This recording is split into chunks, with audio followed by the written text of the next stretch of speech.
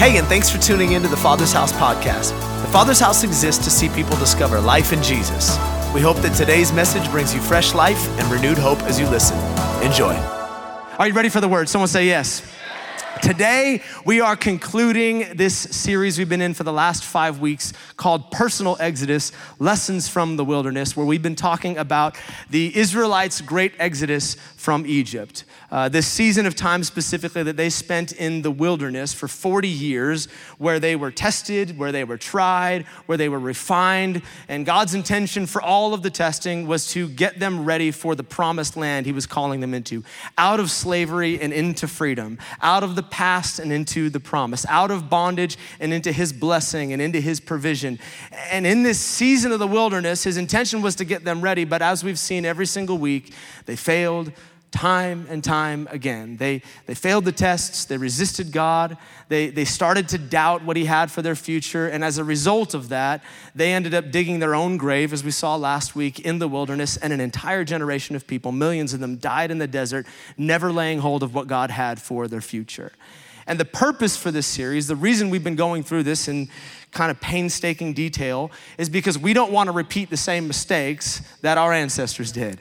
We don't want to become those who die off in a desert and never lay hold of what God has for us. We actually want to make it into his promises for our life. We actually believe that God is always calling us out of something and into something else, out of our old mindsets, out of our broken mentalities, out of our past, out of our sin, and into freedom, into blessing, into provision, into purpose. But in order to walk into those things, we need to learn, as we've said every single week, how to wander our wilderness season well. And wandering well entails not repeating the mistakes of our ancestors. So we've talked about how to follow the leading of the Holy Spirit, as we talked about the cloud of fire that was by day and by night. We talked about how to be daily gatherers of the word of God, as we talked about manna.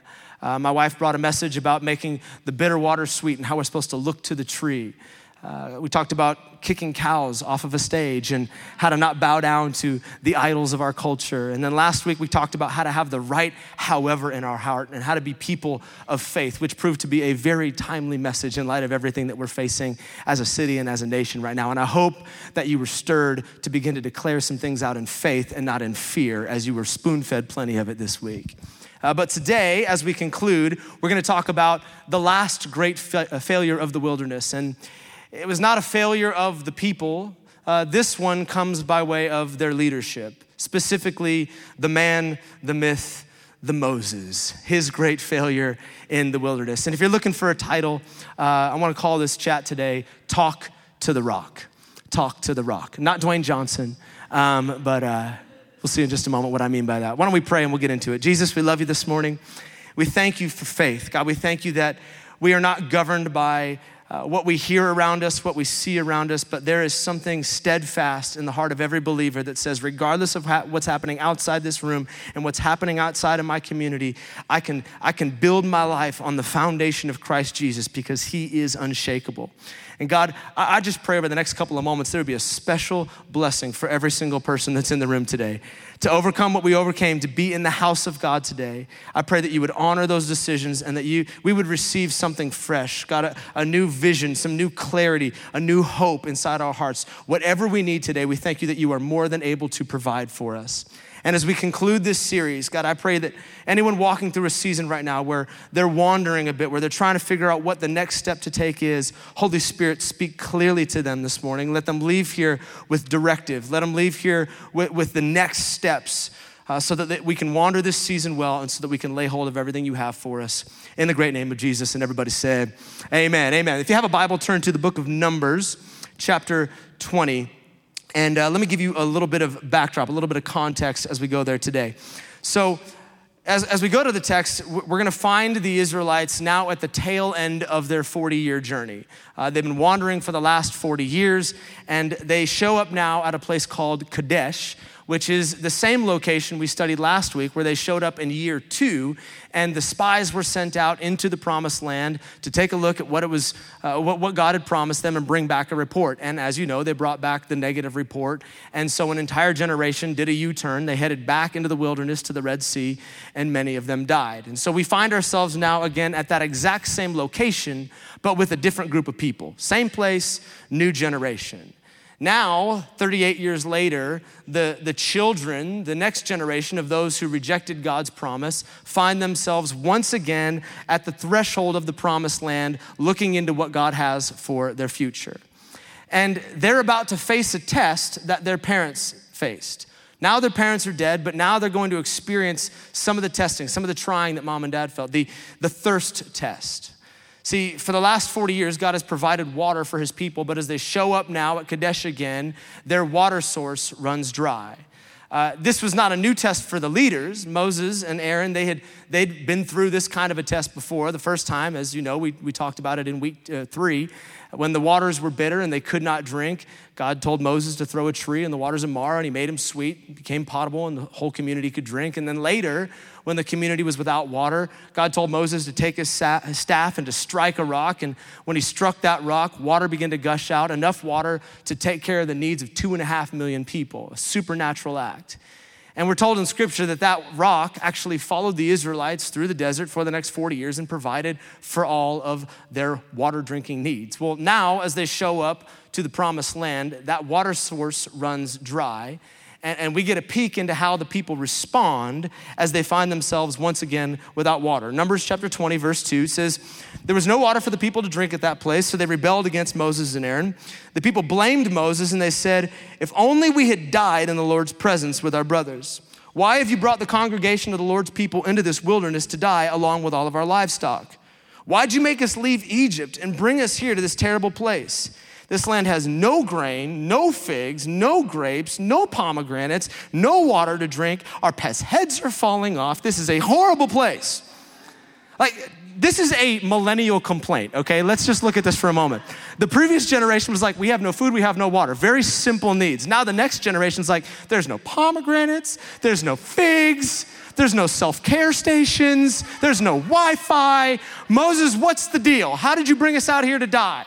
And then they make the statement, if only we had died in Egypt. Let me pause here for just a moment, and let me appeal to some parents in the room. How many of you have kids? Okay, how many of you want kids? How many of you don't want your kid? No, don't say that. Yeah, to the parents in the room, let me just remind you of something that we see here very clearly in this text. Your kids, they're watching and they're listening. They hear everything that comes out of your mouth. They watch everything that you do. And sadly, often our kids repeat those things that embarrass us the most. Have you experienced that before?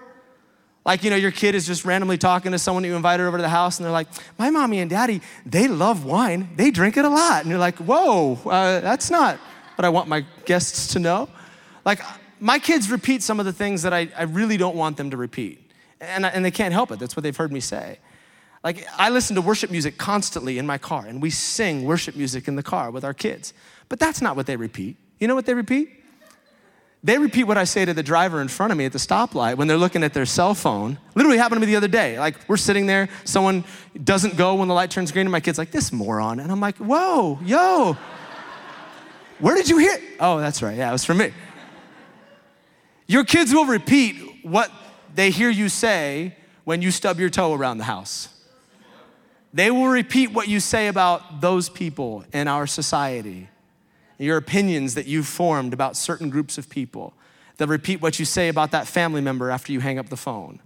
They'll repeat what you say about your boss. They will repeat what you say about your political leaders. They hear everything, and they will repeat it. This group of Israelites, it's a new generation. These were the kids of the previous ones. They don't remember Egypt. Most of them were barely a couple years old when their family left Egypt. Some of them weren't even born in Egypt. They were born in the wilderness during the last 38 years. And yet they make the same statement that their parents made when they were out of water. If only we had died in Egypt. Child, you don't even know what Egypt was like. You weren't a slave in Egypt. That was your mom. That was your dad. but they're just regurgitating what they heard their parents say. So to those of you who have children, Smarty, Brandon, those of you with new babies, listen to me carefully. Let's be careful what our children hear around the house. Let's be careful what comes out of our lips, because they might be developing uninformed opinions about society, about the church, about people, without having any real framework to operate thereby, just because that's what they heard mom and dad say. Be careful what you let your kids see. That was free. Moving on. Numbers 20, verse 6. Moses and Aaron turned away from the people, and they went to the entrance of the tabernacle, where they fell face down on the ground. Then the glorious presence of the Lord appeared to them, and the Lord said to Moses, "You and Aaron must take the staff and assemble the entire community. As the people watch, speak to the rock." Someone say speak. Speak to the rock over there, and it will pour out its water. You'll provide enough water from the rock to satisfy the whole community and their livestock. So Moses did as he was told. He took the staff from the place where it was kept before the Lord, and then he and Aaron summoned the people to come and gather at the rock. "Listen here, you rebels," he shouted. "Must we bring you water from this rock?" Isn't it interesting that Moses takes the responsibility of God? Must we? All of a sudden, he thinks he's got something that he never had in the beginning. And Moses raised his hand and he struck. Someone say struck. Struck the rock twice with the staff, and water gushed out. So the entire community and their livestock drank their fill. But the Lord said to Moses and Aaron, "Because you did not trust me enough to demonstrate my holiness to the people of Israel, you will no longer lead them into the land that I am giving them." He was supposed to speak to a rock, but he struck a rock.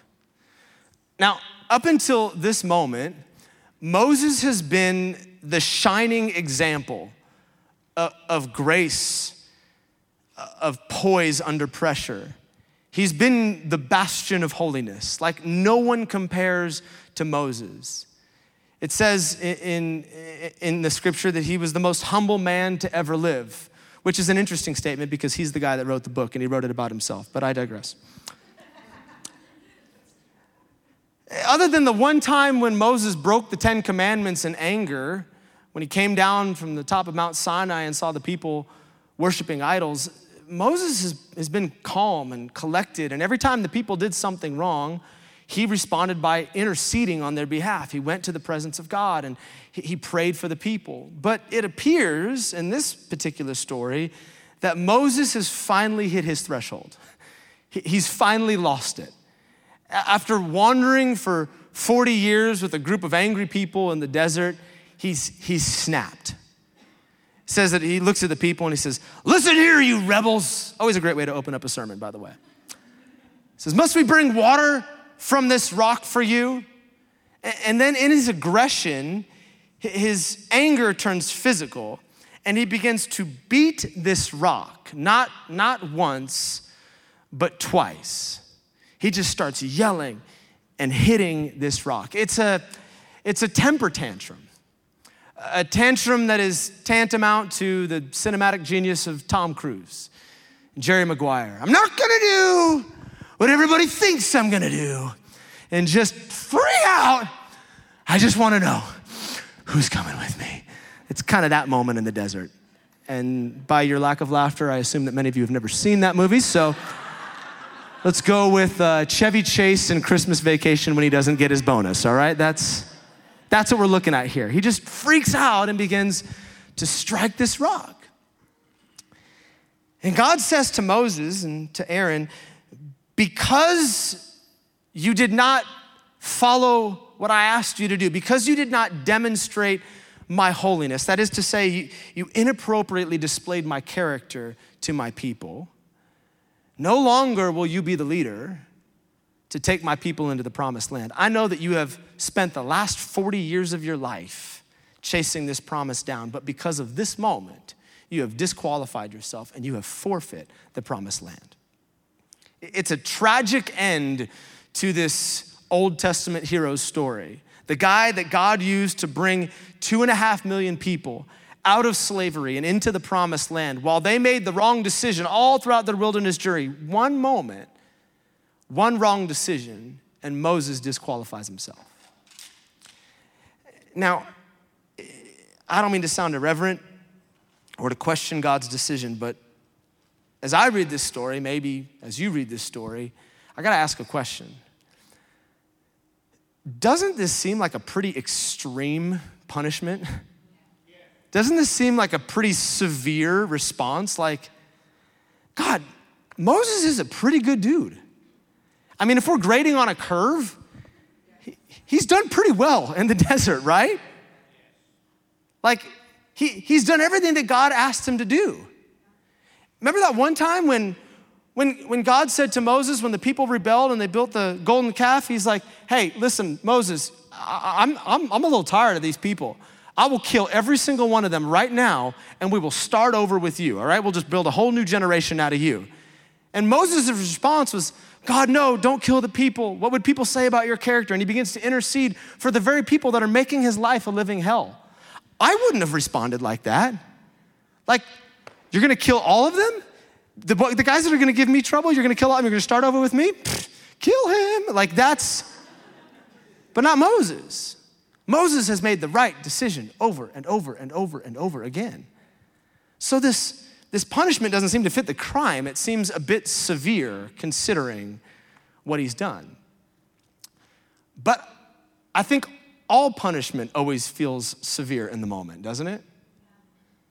Like, all punishment feels like this is a little too much. How many remember being a child and just as you were being disciplined, thinking to yourself, this is too much. I don't deserve this level of treatment. It wasn't really that bad. I remember thinking that all the time as a kid. How many of you were spanked when you were a kid? Praise God. I'm in the right room of people. That's what's wrong with the next generation. They didn't get spanked when they were growing up. I think I'm better off because I got spanked. I wince a little bit when Robin has a spoon in the kitchen occasionally, but other than that, I think I'm totally fine. Like, But it wasn't the spankings that I always felt was like too much punishment. I was talking to my youngest daughter the other day, and she had just stayed the night at my parents' house. And she began to tell me that my folks had shared with her some of the disciplinary tactics that they deployed on my sisters and I when we were younger, and shared some of the ways that we got in trouble. And it got my mind thinking again. I'm like, I need to be a little more creative with my discipline. Like, my parents were very creative discipliners. I remember when we said things we weren't supposed to say, we used unkind language or profane language. I think I got my mouth washed out once or twice with soap, but when that didn't work, we got a spoonful of cayenne pepper. That was awesome. Just like, burns both ways. I remember one time when I got caught stealing money from my family, I got a haircut, which doesn't sound like a really devastating punishment, but for me, I had the best haircut at the time. I had these really awesome stairs on the side of my head, and I had this little rat tail that I used to like grow out, and I'd braid. I think I have a photo of it actually, if you want to take a, yeah, come on. So I'd like throw that little rat tail over my shoulder. I just thought I was a model with this haircut. It was amazing. Please take that off the screen. And my punishment for stealing from my parents was they cut the rat tail off. And I was devastated because it took me so long to grow that thing out. And as a memorial to my rat tail, I put it inside a Ziploc bag and I pinned it to my wall. And I would look at it and I would just cry because it wasn't attached to my head any longer. Very creative punishment. But the one thing that would not be tolerated in the Biddle household growing up was dishonesty. You could not be dishonest. That was not an option. And anytime one of us got caught lying, my dad had made this cardboard sign, and he wrote on the front of it in Sharpie, "I will always tell the truth." And he fastened a orange ribbon to it so that it could be worn as a necklace. And as I'm looking at our Dream Team badges, they're much like our Dream Team badges. I knew there was a reason I didn't like our Dream Team badges, but anytime one of us was dishonest, we'd have to wear this sign that said, "I would always tell the truth." And they swear that we never had to go out in public with that thing or go to school, but I seem to remember otherwise than as a child growing up. Very creative disciplinary tactics. Now, as a kid, every time I received punishment or discipline, I always thought, this is way too much, this is severe, this is cruel and unusual. And then I had kids. And I totally get it. Because I've thought about ways to discipline my children to try to get it to stick, and I can neither confirm nor deny that I might have deployed similar tactics on my own children. All punishment feels severe in the moment. All punishment feels like too much. And I would imagine that Moses probably felt like, God, this seems like a really severe punishment for what I just did. I've been following you for the last 40 years. I've given my life to this. Even when it felt uncomfortable, I still did what you asked me to do. I've been obedient every single step of the way. This is a one-time offense, and you're taking this one-time offense and using it as leverage to keep me out of the thing I've been living my life for? The future, the promise, the plan? God, this is too much. And although the text doesn't say this, I would imagine if Moses is anything like us, he probably had this question in his heart. Can't you just give me another shot? Can I get another chance at this thing? And if Moses had articulated that question to God, I believe God would have responded back to Moses and said, but I did. I did give you a second shot, and you missed it. Allow me to explain. The text tells us why God keeps Moses and Aaron out of the promised land. It says that they did not trust him enough to display his holiness before the people. It was an issue of faith. Same faith we discussed last week. It's impossible to lay hold of the promises of God without faith. Faith is an imperative. We must believe before we see. We must be convinced in our hearts of what God says to us. And that is the very thing necessary to walk into the promised land. When we lose faith, we lose our right to the future. But what may not be so obvious by the text is the grace, the mercy, the love, and the opportunity that God gave Moses to make the right decision, to repent, and to do the right thing. Because, in true God fashion, it is not one strike and you're out. Let me ask, when God told Moses to speak to the rock, how many times did Moses strike the rock? Twice. Come on, you can say it, it's okay.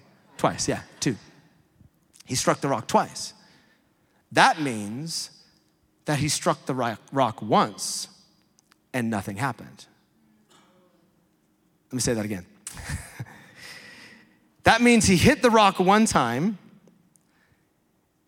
and noticed that there was no water pouring out and had a decision to make. Am I going to strike this rock again, or am I going to do what God asked me to do? He struck it, and then he struck it again. Now that might seem like a trivial detail to you, but I think that there's some truth buried right there in the text about God's love, his mercy, and an opportunity to do the right thing. If you're taking notes, I want you to write this down. Conviction lives between the strikes. Conviction lives between the strikes. There was a moment where Moses had to make a decision. After I strike this rock and I notice it's not doing what God said it should do, am I going to go back to the last thing God asked me to do, or am I going to hit this rock again and continue down this destructive path of doing the wrong thing? That moment between strikes, it's called conviction. If you need a definition for conviction, it's this. Conviction is that still small voice, the voice of God that whispers to you and says, hey, you're going down a road you shouldn't go down right now. End the relationship. Go see the counselor. Fix the problem. Confess the sin. Let that thing out into the open before you make another bad decision. That's what conviction is. Conviction draws you close to Jesus. Unlike condemnation, which is demonic in nature, that pushes you away from God and comes complete with guilt and shame and keeps you away from church and away from community and away from the place where you can find forgiveness and healing, conviction says, come close, come back to me, make the right decision. I'll wrap my arms around you. I'll give you mercy. I'll give you grace. I'll forgive you. I'll launch you back out. Just come close to me. That's what conviction is. And every single one of us have had conviction moments between the strikes. A moment where our bad decisions have led us to a place and we have to decide, are we going to continue to make the wrong decision, or are we going to choose wisely so that we can do what God has asked us to do? And ultimately so that we can lay hold of what God has for us. It's that moment where the Holy Spirit says to you, hey, I'm begging you, make the right choice right now. Don't do that again. You know where that leads. And the way we respond in those moments of conviction, they have a drastic impact on our future. For Moses, it literally cost him everything. The plan of God for his life was hanging in the balance. And because he responded inappropriately to conviction, he forfeit everything that God had for him. Now, let me be clear because this needs to be said. This was not an issue of God's love. When Moses made the wrong decision, God loved him exactly the same as he did before he made the wrong decision. His love is unconditional. This wasn't even an issue of eternity. Moses still died and he still went to heaven. We know that because he shows up on the Mount of Transfiguration and he's listed among the heroes of faith in Hebrews chapter 11. When you get to heaven one day, you can fist bump Moses just in case there's coronavirus out there. Actually, not in heaven, but you can say hello to Moses. You guys can talk about all the stuff he did. You can talk about this moment like he's in heaven right now. So this is not an issue of God's love and it's not an issue of eternity, but it is an issue of the things he had stored up for Moses on earth. There was a cost. And there is always a cost to ignoring conviction.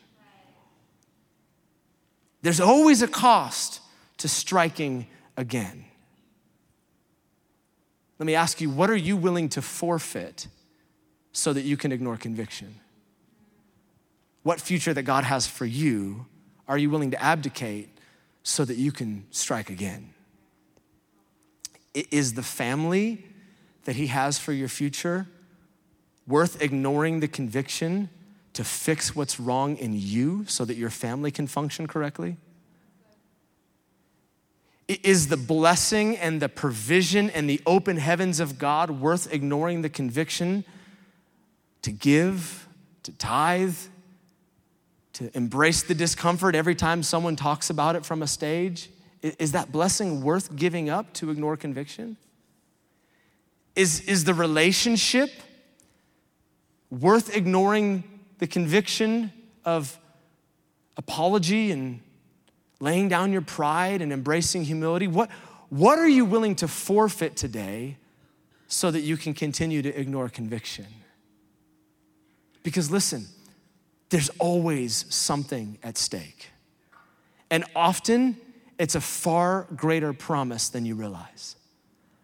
Often the plan of God for your life, the future that he has for you, hangs in the balance of your ability to respond to conviction appropriately, to stop yourself between the strikes and say, you know what? I'm gonna do the right thing this time. And perhaps, maybe, just maybe, God brought you into the room today because you find yourself in a season where you're about to strike again, and the Holy Spirit is warning you today, hey, stop. Do not strike again. What's the last thing I told you to do? I have a good future for you. I have a good plan stored up for your life. I have blessings stored up for you. I have freedom stored up for you. But it's contingent on the way you respond to this moment. Will you speak? Will you talk to the rock? Or will you strike again? Now, maybe there's some people here and you say, okay, Pastor Tim, I hear what you're saying, but honestly, I generally do a pretty good job in that arena. Like I usually respond when I feel convicted, and when the Holy Spirit says something to me, I respond well, and I'm okay in that arena. Okay, to you, I would pose a different question this morning. How's your brother? How's he doing? I don't have a brother. Let's remember, Moses was not the only casualty. Aaron also forfeit his right to enter into the promised land as a result of Moses' decision to strike the rock instead of speak to the rock. And if it doesn't seem fair that God punished Moses, it really doesn't seem fair that God punished Aaron for Moses' decision. Anyone who has siblings knows that it's incredibly unfair to be punished for the actions of your siblings, right? This doesn't seem right. But just as Moses had an opportunity to stop himself between the strikes, so Aaron had an opportunity to stop his brother. Aaron was sitting right there when God spoke to Moses and said, hey, speak to the rock. Take the staff, but speak to the rock. And yet, knowing what God said to do, Aaron stood there silently while his good old brother Moses began to beat on the rock. He just sat there. If you're taking notes, write this down. Silence is compliance. Silence is compliance. Martin Luther King made this statement. He said, there comes a time when silence is betrayal. Powerful statement. There comes a time when silence is betrayal, and such was the case in this story. Silence was not only a betrayal to the command of God, but it was a betrayal to his brother Moses. And God saw his silence as this complicit behavior, almost co-signing on what Moses did. And now I know what you're thinking. You're like, okay, really, Tim? Like, now you're just trying to make me feel guilty, okay? Like, the first time, okay, yeah, I get it. But really, are you really telling me right now that God holds me responsible for somebody else's actions? That's not my life. I'm not my brother's keeper. I shouldn't be held to the standard of their life and the decisions that they make. That seems really unfair. However, consider this. What if God has placed you in the crosshairs of that person's life for the very purpose of being the hands, the feet, and the voice of Jesus in their situation? Hey, remember, Jesus isn't walking around this planet quite the same way he was. And you know who he uses? He uses people. He uses his community. He uses those who've claimed him as Lord to speak on his behalf on occasion. Maybe you are sitting in the middle of that person's story because God sent you there so that you can be the siren to warn them, hey, your life is headed down a destructive path. This is not the best way for you to go. God has something better for you. Before you strike again, just wait. What's the last thing God told you to do? What does the word of God have to say about this situation? Maybe you are there for such a time as this. I believe that there have been some people that have come along in my life in some seasons where I was headed down the wrong road, where I was about to make the wrong decision. And I thank God that they did not remain silent in the midst of that situation, but they opened up their mouth and they said to me, Tim, this is gonna take you down a place you don't wanna go. This is gonna lead down a road that is not God's best for your future. And they corrected me. They said, this is what God says in this moment regarding this situation. And because of that, I was able to repent and turn and begin to move back in the direction of Jesus. And I believe that God uses all of us to do that exact same thing in the relationships with those who he's called us to walk through life with. Now, to be clear, this was Aaron's brother, okay? This was someone who was in the family. This needs to be said. God has not called you to be the moral police of the world, okay? This is not our job as believers to just yap about all the sin that everybody out there is committing. That's not what we're talking about. That is not your job. 1 Corinthians chapter 5 makes that very clear. It is not our job to judge unbelievers. But it is our job when we are in relationship with people that we love and that we're walking through life with to call them out on the things that are gonna destroy their lives. Matthew chapter 18, 1 John chapter 5. We to call out those things in people. If they're heading down a direction where they shouldn't go, then in love, we say, hey, this is going someplace that isn't God's best for you. Let me, before you strike again, let me just remind you, God has a good plan for your future. Because listen, it's not just their inheritance that's at stake. If we remain silent, we're just as much to blame for our own future and their future. We cannot afford to be silent. Let me remind every single person in the room today, God has a good plan, not just for their future, but for your future. And we should not be willing to abdicate either theirs nor our inheritance because of silence. What situation has God called you in the middle of right now? Hey, mom who's in the middle of her kid's divorce, you gotta speak up. Hey, roommate who's shacking up with somebody in college who says that they're a believer, but they're making some decisions right now, you cannot afford to be silent in that. Hey, friend and family member of someone who's got that addictive pattern in their life, instead of enabling them, maybe it's time to have a conversation and begin to speak into that situation and say, hey, this isn't God's best for you. Let's find some help. That's our job. That's why God has placed us there. So yeah, maybe you're the one who responds well to God's conviction, but please don't allow others around you to miss out on God's best for their future because of your silence. Let me end with this, because the clock tells me it's over. As we've done in every single one of these sermons, I want to ask this question, and I'll ask the band to come. Where is Jesus in this text? As you've seen from every single one of the stories thus far, And as we've stated every week, Jesus is buried in the middle of every single one of these Old Testament stories. He's in the Psalms, he's in the Proverbs, he's in the poems, he's in all of it.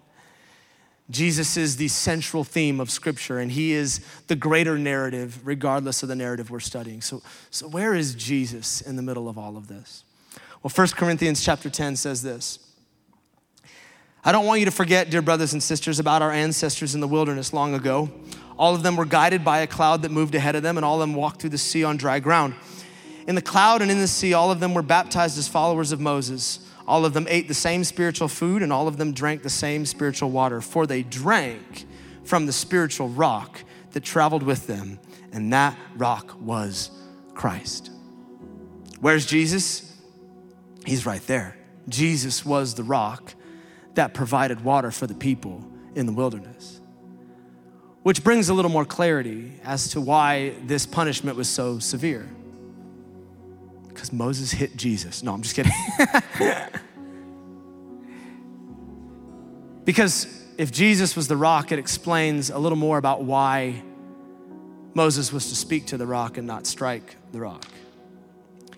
When God tells Moses to speak to the rock, he asks him to grab the staff that represented the authority of God. And Moses was very familiar with this shepherd's staff. It's the same staff that he threw on the ground in front of Pharaoh when it turned into a serpent.